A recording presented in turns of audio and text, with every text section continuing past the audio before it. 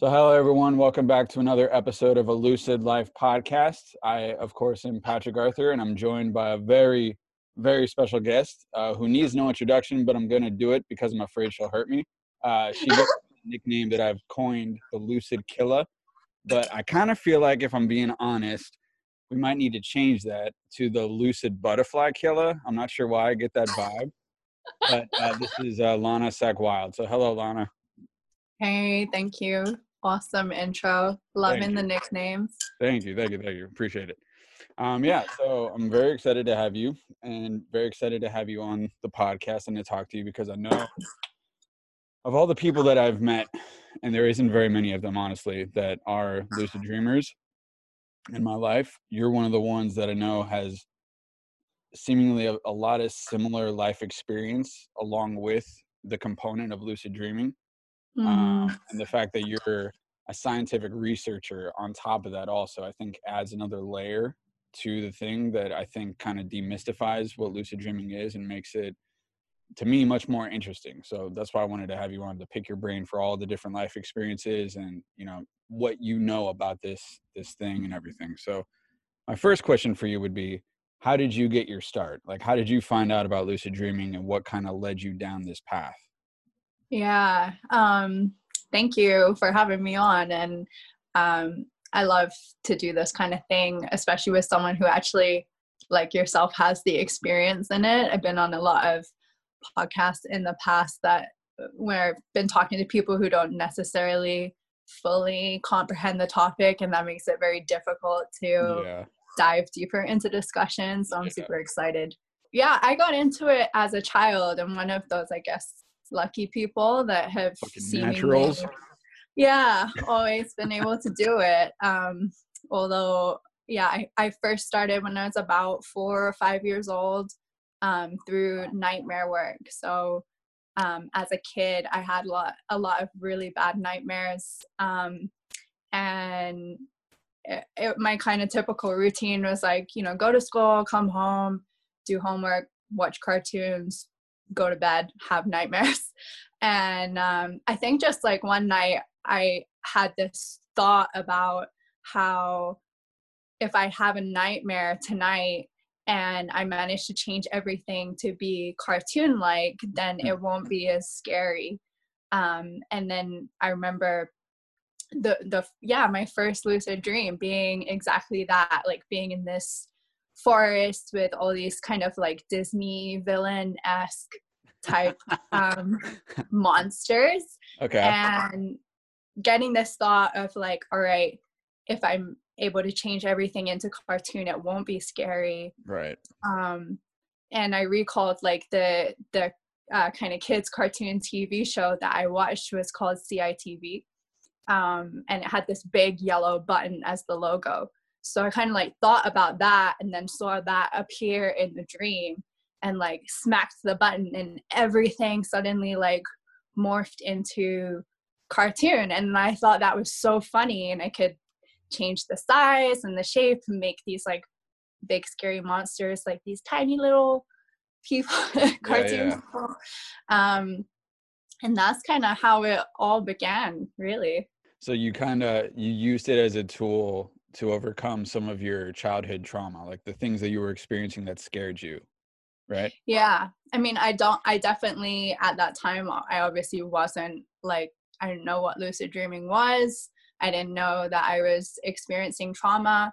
But it was, I guess, my kid brain of being like, having no boundaries in that aspect of like, oh, you can't do that in a dream, or that kind of stuff that I feel like stops a lot of adults getting into lucid dream work now. Like nobody told you that you couldn't do it, so you didn't have that kind of constrained framework of mind. So okay, that makes sense. And it's interesting that you say that, and that's how your life experience with it started. Because the people that I know that are naturals like you, like that they started at young ages or figured it out at a very young age, I don't want to say that it's like exclusively this, but it seems like that there's a reoccurring theme of they discovered it because of something in their life happened that they were afraid of. That was like for one example, I want to jump into your your butterfly story, which I thought was fucking awesome and phenomenal.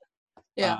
For those that aren't, for those that are listening to this in the future, and for those that are watching this in the future, Lana just shared her second episode of Get Lucid with Lana, where she talked about using fear as a tool for getting yourself to your goals and everything, which I think is a very strong proponent of something that we as humans should be doing. Because I feel like I know some people that when they get into this state of fear, they don't know how to like turn the switch and use it as like a motivator and use it. Like for me, a lot of times what will happen is if I'm afraid of something, there'll be like this moment that happens where all of a sudden I get angry at the fact that I'm afraid of it and allowing it to kind of manipulate my thoughts and my feelings and everything. And I'll use that anger to kind of push me through the fear.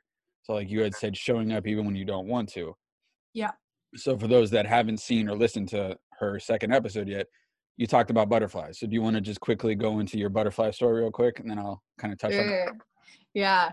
So yeah, as you were saying, I was talking about the moments that we use fear to excel in something. And for me, one of the fears that was following me around for the longest time was a huge phobia of butterflies. And this started up because my dad took me to a butterfly house when I was a really little kid in a floral jacket. And so I walked into this butterfly house and was absolutely swarmed by hundreds of butterflies that were like bigger than my head and just like flapping around and touching me. And I can still really like remember that moment. It was so traumatic. Mm-hmm. And it was a really annoying phobia because pretty much everyone I know is like, oh, butterflies are so pretty and they're such beautiful creatures, and they're on like birthday cards and like gifted to people, and they're all these psychedelic colors and patterns. And to me, they're just like these disgusting little furry creatures with the long tongues that like. To you, it's all like, fuck that shit. Yeah. And at that like really physical level as well, where I get myself in these frustrating situations where I'd be at a party or an outdoor gathering and be trying to talk with someone, connect to someone, and then there would be this butterfly like looming and I knew that I was just gonna have this freak out and I'd have to like run or scream, and it was just becoming really embarrassing and just like not a good situation to have following me forever. And so how old were you at that point when you decided to utilize what you knew about lucid dreaming to get over that? How old were you then? This was just like very recently, like within the last couple of years. It really took me like up until super recently. I think it was in my first year of my master's, so maybe like 2016 or 2017. Okay. Not super long ago. So it was like last week. Okay, gotcha. Just checking. Just making sure. All right. You did it on the way over here. Okay, I got it. Totally get it. Yeah. Just last night. Well, I think that's awesome that you were able to kind of figure that out regardless of when it happened. Because I feel like that, for me, you've heard some of my like talking about the addiction and everything, and that's one of the reasons why I wanted to get into lucid dreaming personally, was because of an addiction to meth. But not just an addiction to meth. I have a very addictive personality in general. If I enjoy something, I want more of it and a lot more of it. Like that's kind of just who I am as a person. And so I use that as a sort of means. One of the reasons that I got into it was, I don't think I've said this to other people outside of like a select few people, but part of the reason why I use meth as frequently as I did, apart from like the shit that happened in my life, was I didn't like the fact at that time that that every night there would be like an 8-hour period where I just didn't fucking remember what I was doing. And there'd be like 6-8 hours where I would have to go to sleep and not remember what the fuck I did. It'd be like it felt like I was wasting parts of my life and not being able to remember any of it. So when I got into lucid dreaming, there was that aspect of it, of learning to do that so that I could remember what I was doing for those periods of time during my night. So that way I could go on these adventures and do all the sorts of things and fucking have these superpowers, Yeah. And one of the ways that I also wanted to do it was because of the fact I hated having those relapse dreams. They were like, in and of themselves, they were their own traumas. And so Yeah. for those that don't know, very much like you did, you can use lucid dreaming to get over, like, honestly, what you did, I thought it was so funny that you had like that phobia, because I don't have that phobia, but I have the same sort of visceral reaction when it comes to spiders. And I've Yeah. often thought about using lucid dreaming with spiders, like to get over that kind of reservation of like, oh, you fucking die. You know what I mean? You know? Yeah.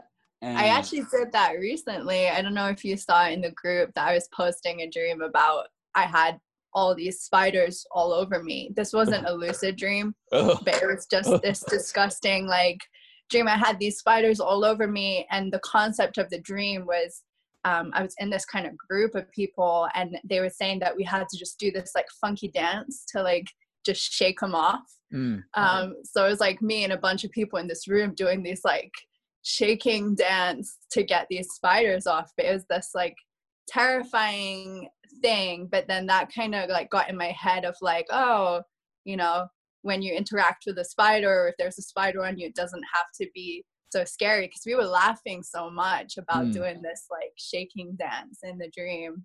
That's interesting. Yeah. That's interesting. Yeah. I mean, honestly, if I could incorporate some of that into my actual life, I feel like I'd be much better off, because it's the same sort of thing. Like for me in spiders, it's like if I see them ahead of time, like if I know that they're there, I won't get scared. Like I can deal with them.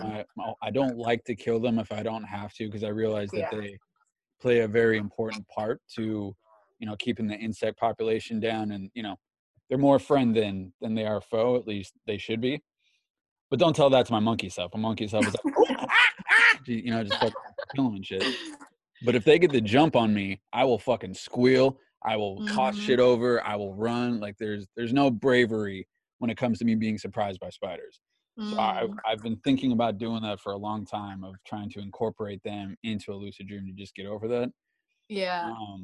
And I the fact highly that recommend butterfly it. I thought was fucking badass, because I've met other people when I was first coming up, before I met any of you guys. And to those that are wondering, what group chat? I'm very fortunate to be amongst other lucid dreamers now, a kind of content creation group, and we all are doing our own separate thing, but we're all helping each other kind of build each other up also. So we have a group chat that if you miss 2 hours of it, all of a sudden there's 600 messages that you don't see and have to go through, but it's awesome. But there was this one girl that I knew way before all of this, who had this very, I don't want to say irrational, because it's like, it's a scary thing when you think about it, but it was irrational at the time, because I don't think she ever had anything happen. There was this girl I used to work with who had this fear of somebody coming up behind her and like either strangling her or like doing something gnarly, like slitting her throat or some shit. Yeah. And she had like recurring nightmares of this over and over and over again. Oh, And when man. I told her about lucid dreaming, like I was like, have you ever like heard of lucid dreaming or tried to do that? And I explained to her what it was. She's like, oh no, I'll have to try that. Like not even a week later, she has a lucid dream, and then she's able to fucking, hang on, I'm gonna mute that. She's able to, basically she had a lucid dream where that situation happened and she was able to conquer it. And then she Yeah. never had another recurring nightmare ever since then. So the Yeah. potential of being able to overcome your fears and your phobias and, you know, get over your own shit, I think is so powerful. And it's one of the things that I think is so essential to our species and our evolution, is being able to dive into lucid dreaming for that aspect. Yeah. Yeah. It's got such like instant repair mechanisms. It's crazy. And it's like one of those things that a lot of the time, same for me, like with my research and working with people who have been using it for depression, anxiety, mental health issues. A lot of the participants in the study, they don't even necessarily have to truly understand like where that trauma is entirely stemming from, or if they're having recurring nightmares and stuff like that. It's exactly like you said with your friend. It's just that concept of being like, okay, the next time this happens, I'm going to get lucid and just be like, no, this isn't happening anymore. And then, yeah, so many of them found it just never again. Literally just from that like conscious awareness kicking in and being like, no, I've had enough of this. I'm good without it now. Yeah. Stop. And then it just stops. So you found it, or it found you at like 4 years old. And so how did it take off from there? Was it like you just had an innate awareness of the fact that, oh, I can do this now, and so I'm fucking just going to do this all the time? Or did it happen like every now and again and it was very sparse, or what? I mean, I've always been interested in dreams for sure. Like I have dream journals from that age as well. So I was definitely paying attention to dreams. And I think I just thought the same as now, like it's just the coolest fucking thing. Like you get to have your own little movie essentially. And then if you can be conscious during that and do cool shit in it, like why not? And so I, like as a kid, I started using it just for stuff that I would be doing, like dance rehearsal or riding a bike or practicing for a test, or like all of these kind of kid things that were in my life. And then it was only when I kind of got to high school, like beginning of high school level, where I'd been following my dream stuff for so long, and I was that kid that always tells people like, oh, you showed up with my dream and we were doing this. And then I started realizing when I was talking with people about dreams that mine were super weird. And I was using them for problems throughout my life, both problems and just my own kind of virtual playground. I'm still like baffled to this day, as I'm sure you are as well, of like why people are not interested in this stuff. Yeah, it's one of those things, man, where it really is a mind fuck, you know, because once it's one of those things, and I said this on my last episode with my last guest, that it's kind of hard to explain to somebody who's never actually done it, who's never actually been there, who's never actually experienced the intense clarity that happens once you become lucid. Like all of a sudden everything just becomes 100 times more vivid and more quote unquote real than real, you know. And the sense of awe that I feel every time that it happens, where I'm just like, oh, I'm fucking back here. Okay, this is okay. What do I want to do now? And then the fact that you can literally do whatever you want to do and have it happen, you know, is one of the I've been wrestling this idea for a while, and the notion that you were saying, like, you probably wonder why people don't want to do it. I think it's because we have this weird ingrained thing in our brains that says that it's not real. And so because we think it's not real, or we perceive that it's not real, that it makes it for some reason less important or less worthwhile to actually explore or put in the time and the energy into, you know, which, you know, to be perfectly honest, there was a time in my life where I was sort of on that mindset also, where, you know, because I can remember specific dreams when I was a kid that were like borderline nightmare, that involved like a killer whale, like me being in some kind of pool or something, and this killer whale was like trying. And for the record, like killer whales are probably my second favorite animal on the planet, animal being whatever, after dogs, after Fidel specifically. Killer whales would be the next one on the list for me. And so I had this recurring nightmare as a kid of like this killer whale trying to attack me and everything, and being like swimming towards like the land, and there was this fucking like this half goat, half man with like an axe on the shore waiting for me. And so I couldn't get out of the water, and I couldn't like leave the water either. Yeah. That thing over and over again. But there was some part of me that was like, well, it's not real, so it doesn't matter. Like, you know, as a young kid, I was like, well, thank God that shit's not real. You know what I mean? But yeah, for sure. When you go and you have these nightmarish experiences, it has like a visceral and real effect on your body, which I'm probably, since with you do so much on the actual studies of it, you probably have seen a lot of this, that when people have nightmares, there's like a physical reaction to their body, like their heartbeat starts going 1,000 miles an hour, they start actually sweating, they can, you know, the things they're experiencing have a real reaction to the body. So it's like, why is that any less real than anything else than the things that they would experience in waking life? Yeah, I think it's interesting because yeah, talking about it not being real and talking to people about how, you know, maybe we're using lucid dreams as an escape, like an escape from reality, or even regular dreams as an Yeah. escape or whatever. But it's like you can say that about anything, you know? Yeah, And I for think sure.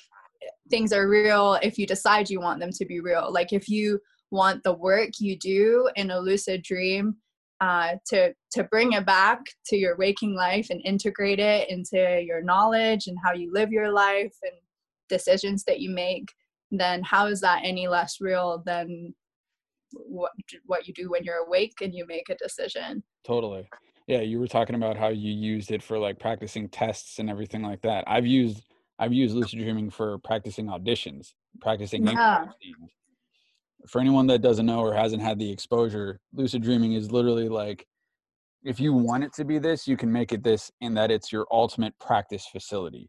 So Mm-hmm. anything like you've read, I guarantee you have, but Stephen LaBerge's book, Exploring the Yeah. World of Lucid Dreaming. So I can remember, I can remember one of the earlier chapters, him talking about this, and that there was like some guy who, I want to say he was like in a symphony or something, or he was a member of a symphony, and he had like some really big performance on a big stage that he'd never been on before, and he was like, well, fuck, I gotta fucking practice this shit, otherwise I'm gonna just be a ball of nerves for the whole thing. And so he practices this intense orchestra performance in like the facility that he would have actually been in a lucid dream, and he just fucking nailed it. And then when he went into the actual thing, it was like a breeze for him. So Yeah. you can have like real world applications applied in the lucid dream state, and it will actually carry over into your performances in the physical world. But Mm-hmm. why isn't that real, you know, like just going back to Yeah. what you were saying. It gets you real results. I used to the same practicing thing. I moved to Japan, and I lived there for 5 years. And the first 2 years I went to school there, and I was the only white kid in my class. Most of my class was Chinese, and we were doing class in Japanese. So we would have Japanese classes, language classes, and have to remember all the Chinese characters, the kanji. And I used the dream space for that every night, like rehearsing and rewriting kanji, and then I'd go into tests, and I would always be top of the class, and there's just like, you know, 30 other Chinese kids just like, what the fuck is this white kid doing? Like, why is she so good at Japanese kanji? Yeah, Yeah, yeah. that's dope. Okay. Yeah, I mean, okay, so I got a question, since we're going into that. Since so is your last name Sackwild, or is it Sack and then you just added Wild because you were wilder? It is Sackwild. It's just built into my name. Damn, man. That's Yeah. like, okay, that's like the, for people that don't know, Wild is a form of lucid dreaming that essentially is like, I mean, really, when I think about it, it's like the holy grail. Like, it's the thing that I aspire to fucking want to get to, like that level of, Mm. essentially, it's being able to do it every day. If you wanted to do it every day, you can do it every day, and you could do it essentially at will, like when you want to. So it's called wake-induced lucid dreaming, and basically, I'm talking to Lana Sack wake-induced lucid dreaming right now. It's pretty fucking cool. Yeah, that almost feels like when you go back into your life and you look at everything that you've been through and all your experiences and everything that you've learned from and you gained from, do you feel like it was almost sort of like the universe was putting this on you, like all these things, like this is a gift that I want you to have because I feel like you're one of the ones that would know what to do with it or how to utilize it properly? Like a being born to do it kind of thing. Yeah, something like that.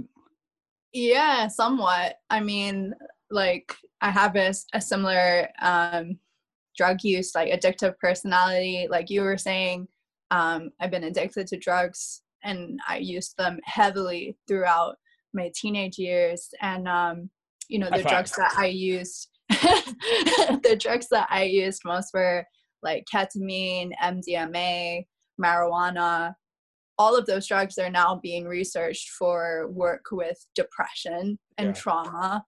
And then you know, I had my dream space as well, which I used to help me out. And it seems like this, like, yeah, run up to doing stuff, it's weird. And then, you know, I did my master's on using lucid dreaming for mitigating depression and working with anxiety and talking with a lot of people who went through addiction and those kind of things. So it does feel weird. It's strange how a lot of my experiences up until now are kind of all suddenly tying in together. Almost like a synchronicity of sorts. Yeah. Do you feel like that? Yeah. I've kind of felt like the same thing, and it's a strange sensation because before I really knew what lucid dreaming was, and before I really understood how important of a thing it could be to somebody if they utilize it properly, I was such a shitty person, man. Like I look at myself like past iterations of Patrick as just being a garbage human, and having lucid dreaming be one of those things that was so critical to my evolution because it put me more in touch with my fears. It put me more in touch with like my phobias. It put me more in touch with my bullshit. Yeah. It just put me more in touch with myself in like a direct, very deep way. Okay.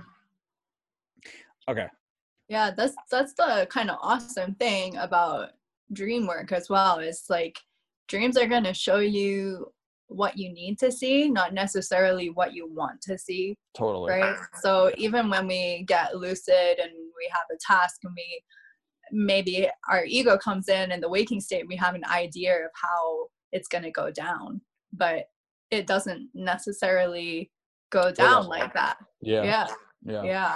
So, okay, since we're on that topic, that kind of segues perfectly into what I wanted to talk about. You've read, I saw in your episode, you had you had Robert's book in your background, Wagner's book. Yeah.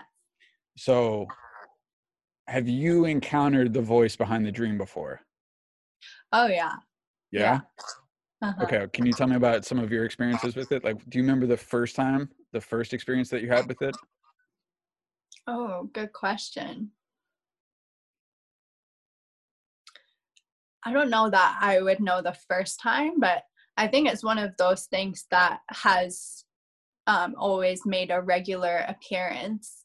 And it's real interesting because I've found that a lot of my more recent lucid dreams, this voice makes an appearance even if I'm aiming to talk with dream characters.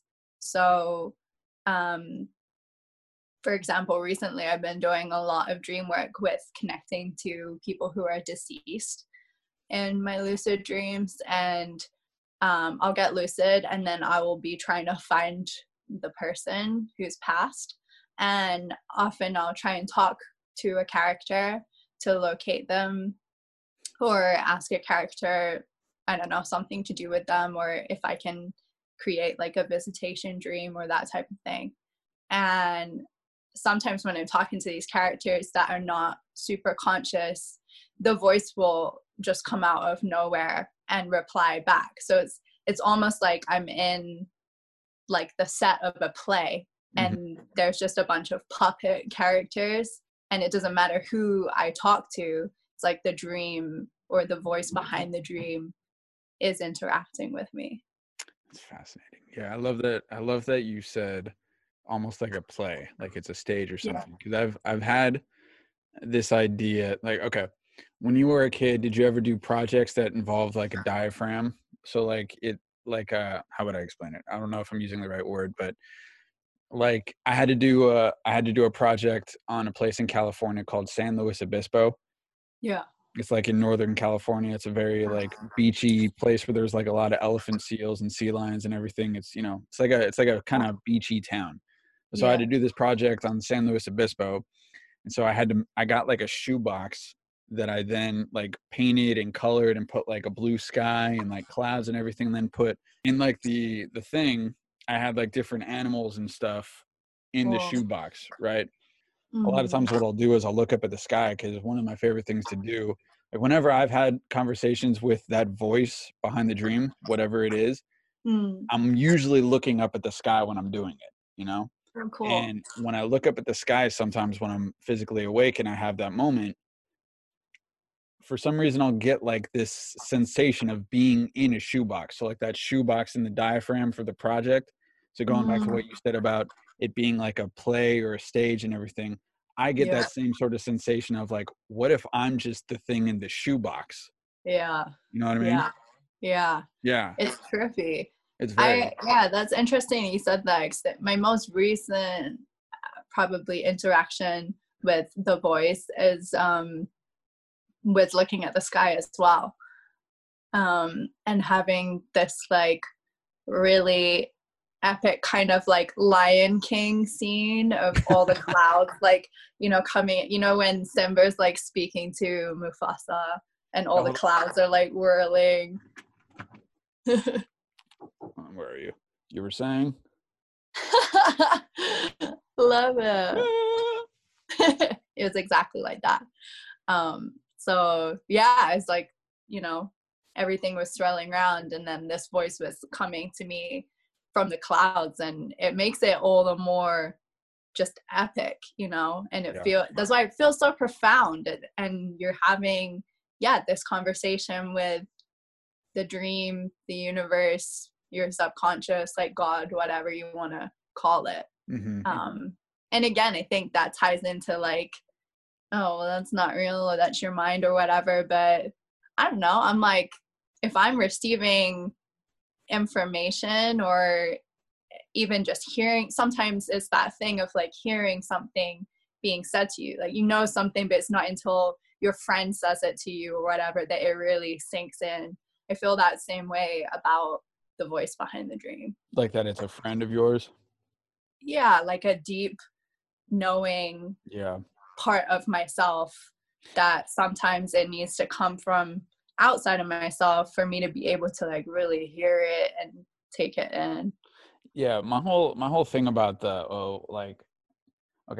because there's a couple of different schools of thought as to what lucid dreaming could be, and depending on what your belief system is, what if you're a religious person or not, if you're atheist, agnostic, whatever your perspective on the universe and everything is, it kind of can shape how you look at this one specific field, right? So there's the school of thought which I've been on this side of the schoolyard at one point before too, where I'm like, dreaming only takes place in your brain. Lucid dreaming is just you being conscious of you being in your brain. And then there's the school of thought that, and this is more or less where I'm now kind of leaning more towards, is that like sometimes it feels like, okay, so hold on. So there was that school of thought where it's only in your brain. Then there's a school of thought where you're like projecting out somewhere, like your consciousness is going somewhere else. Right. And that kind of like, I don't know. My words are really escaping me right now, but it kind of like borderlines and has some sort of blending features to what people perceive as astral projection. And my personal belief at this point is that I think that those two are more in alignment than not. Like I think wake-induced lucid dreaming specifically and astral projecting, I think, in my opinion, I think they're the same thing, but I have one instance that makes me question that. So I'm not like a firm believer in it, but I'm also like, I kind of think it is, but there's one thing that happened where I'm like, I don't know if it is because of this one thing. What happened? Okay, so I'll get to that. So, but going back to the school of thought of, okay, so if it is just taking place in your own mind, right?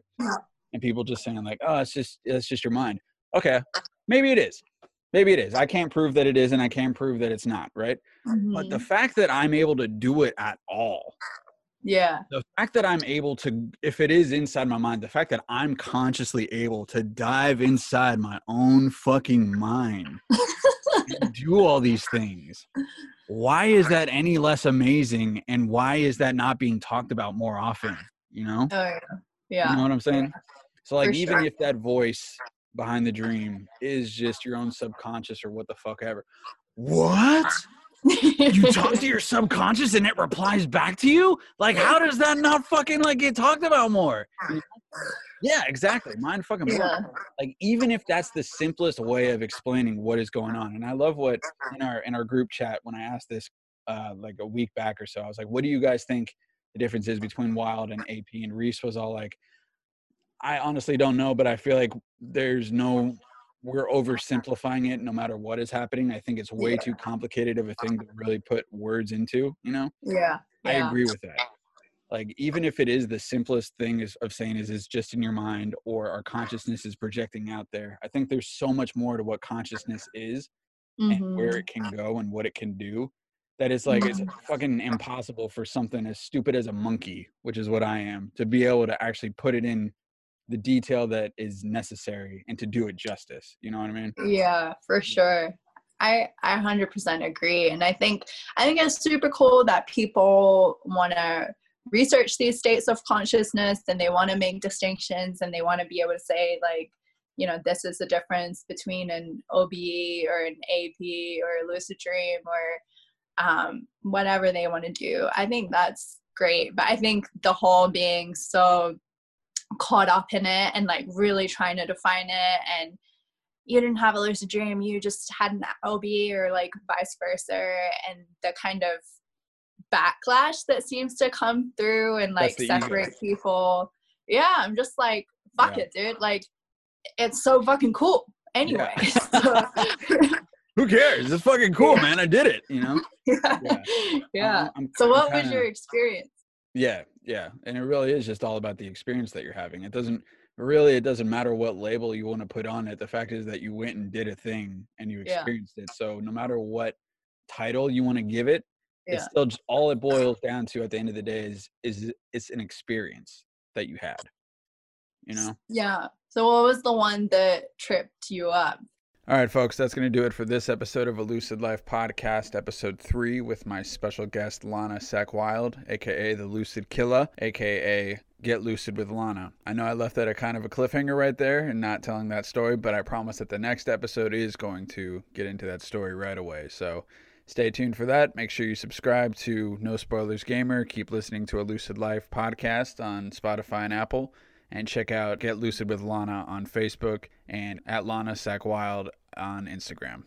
See you next time.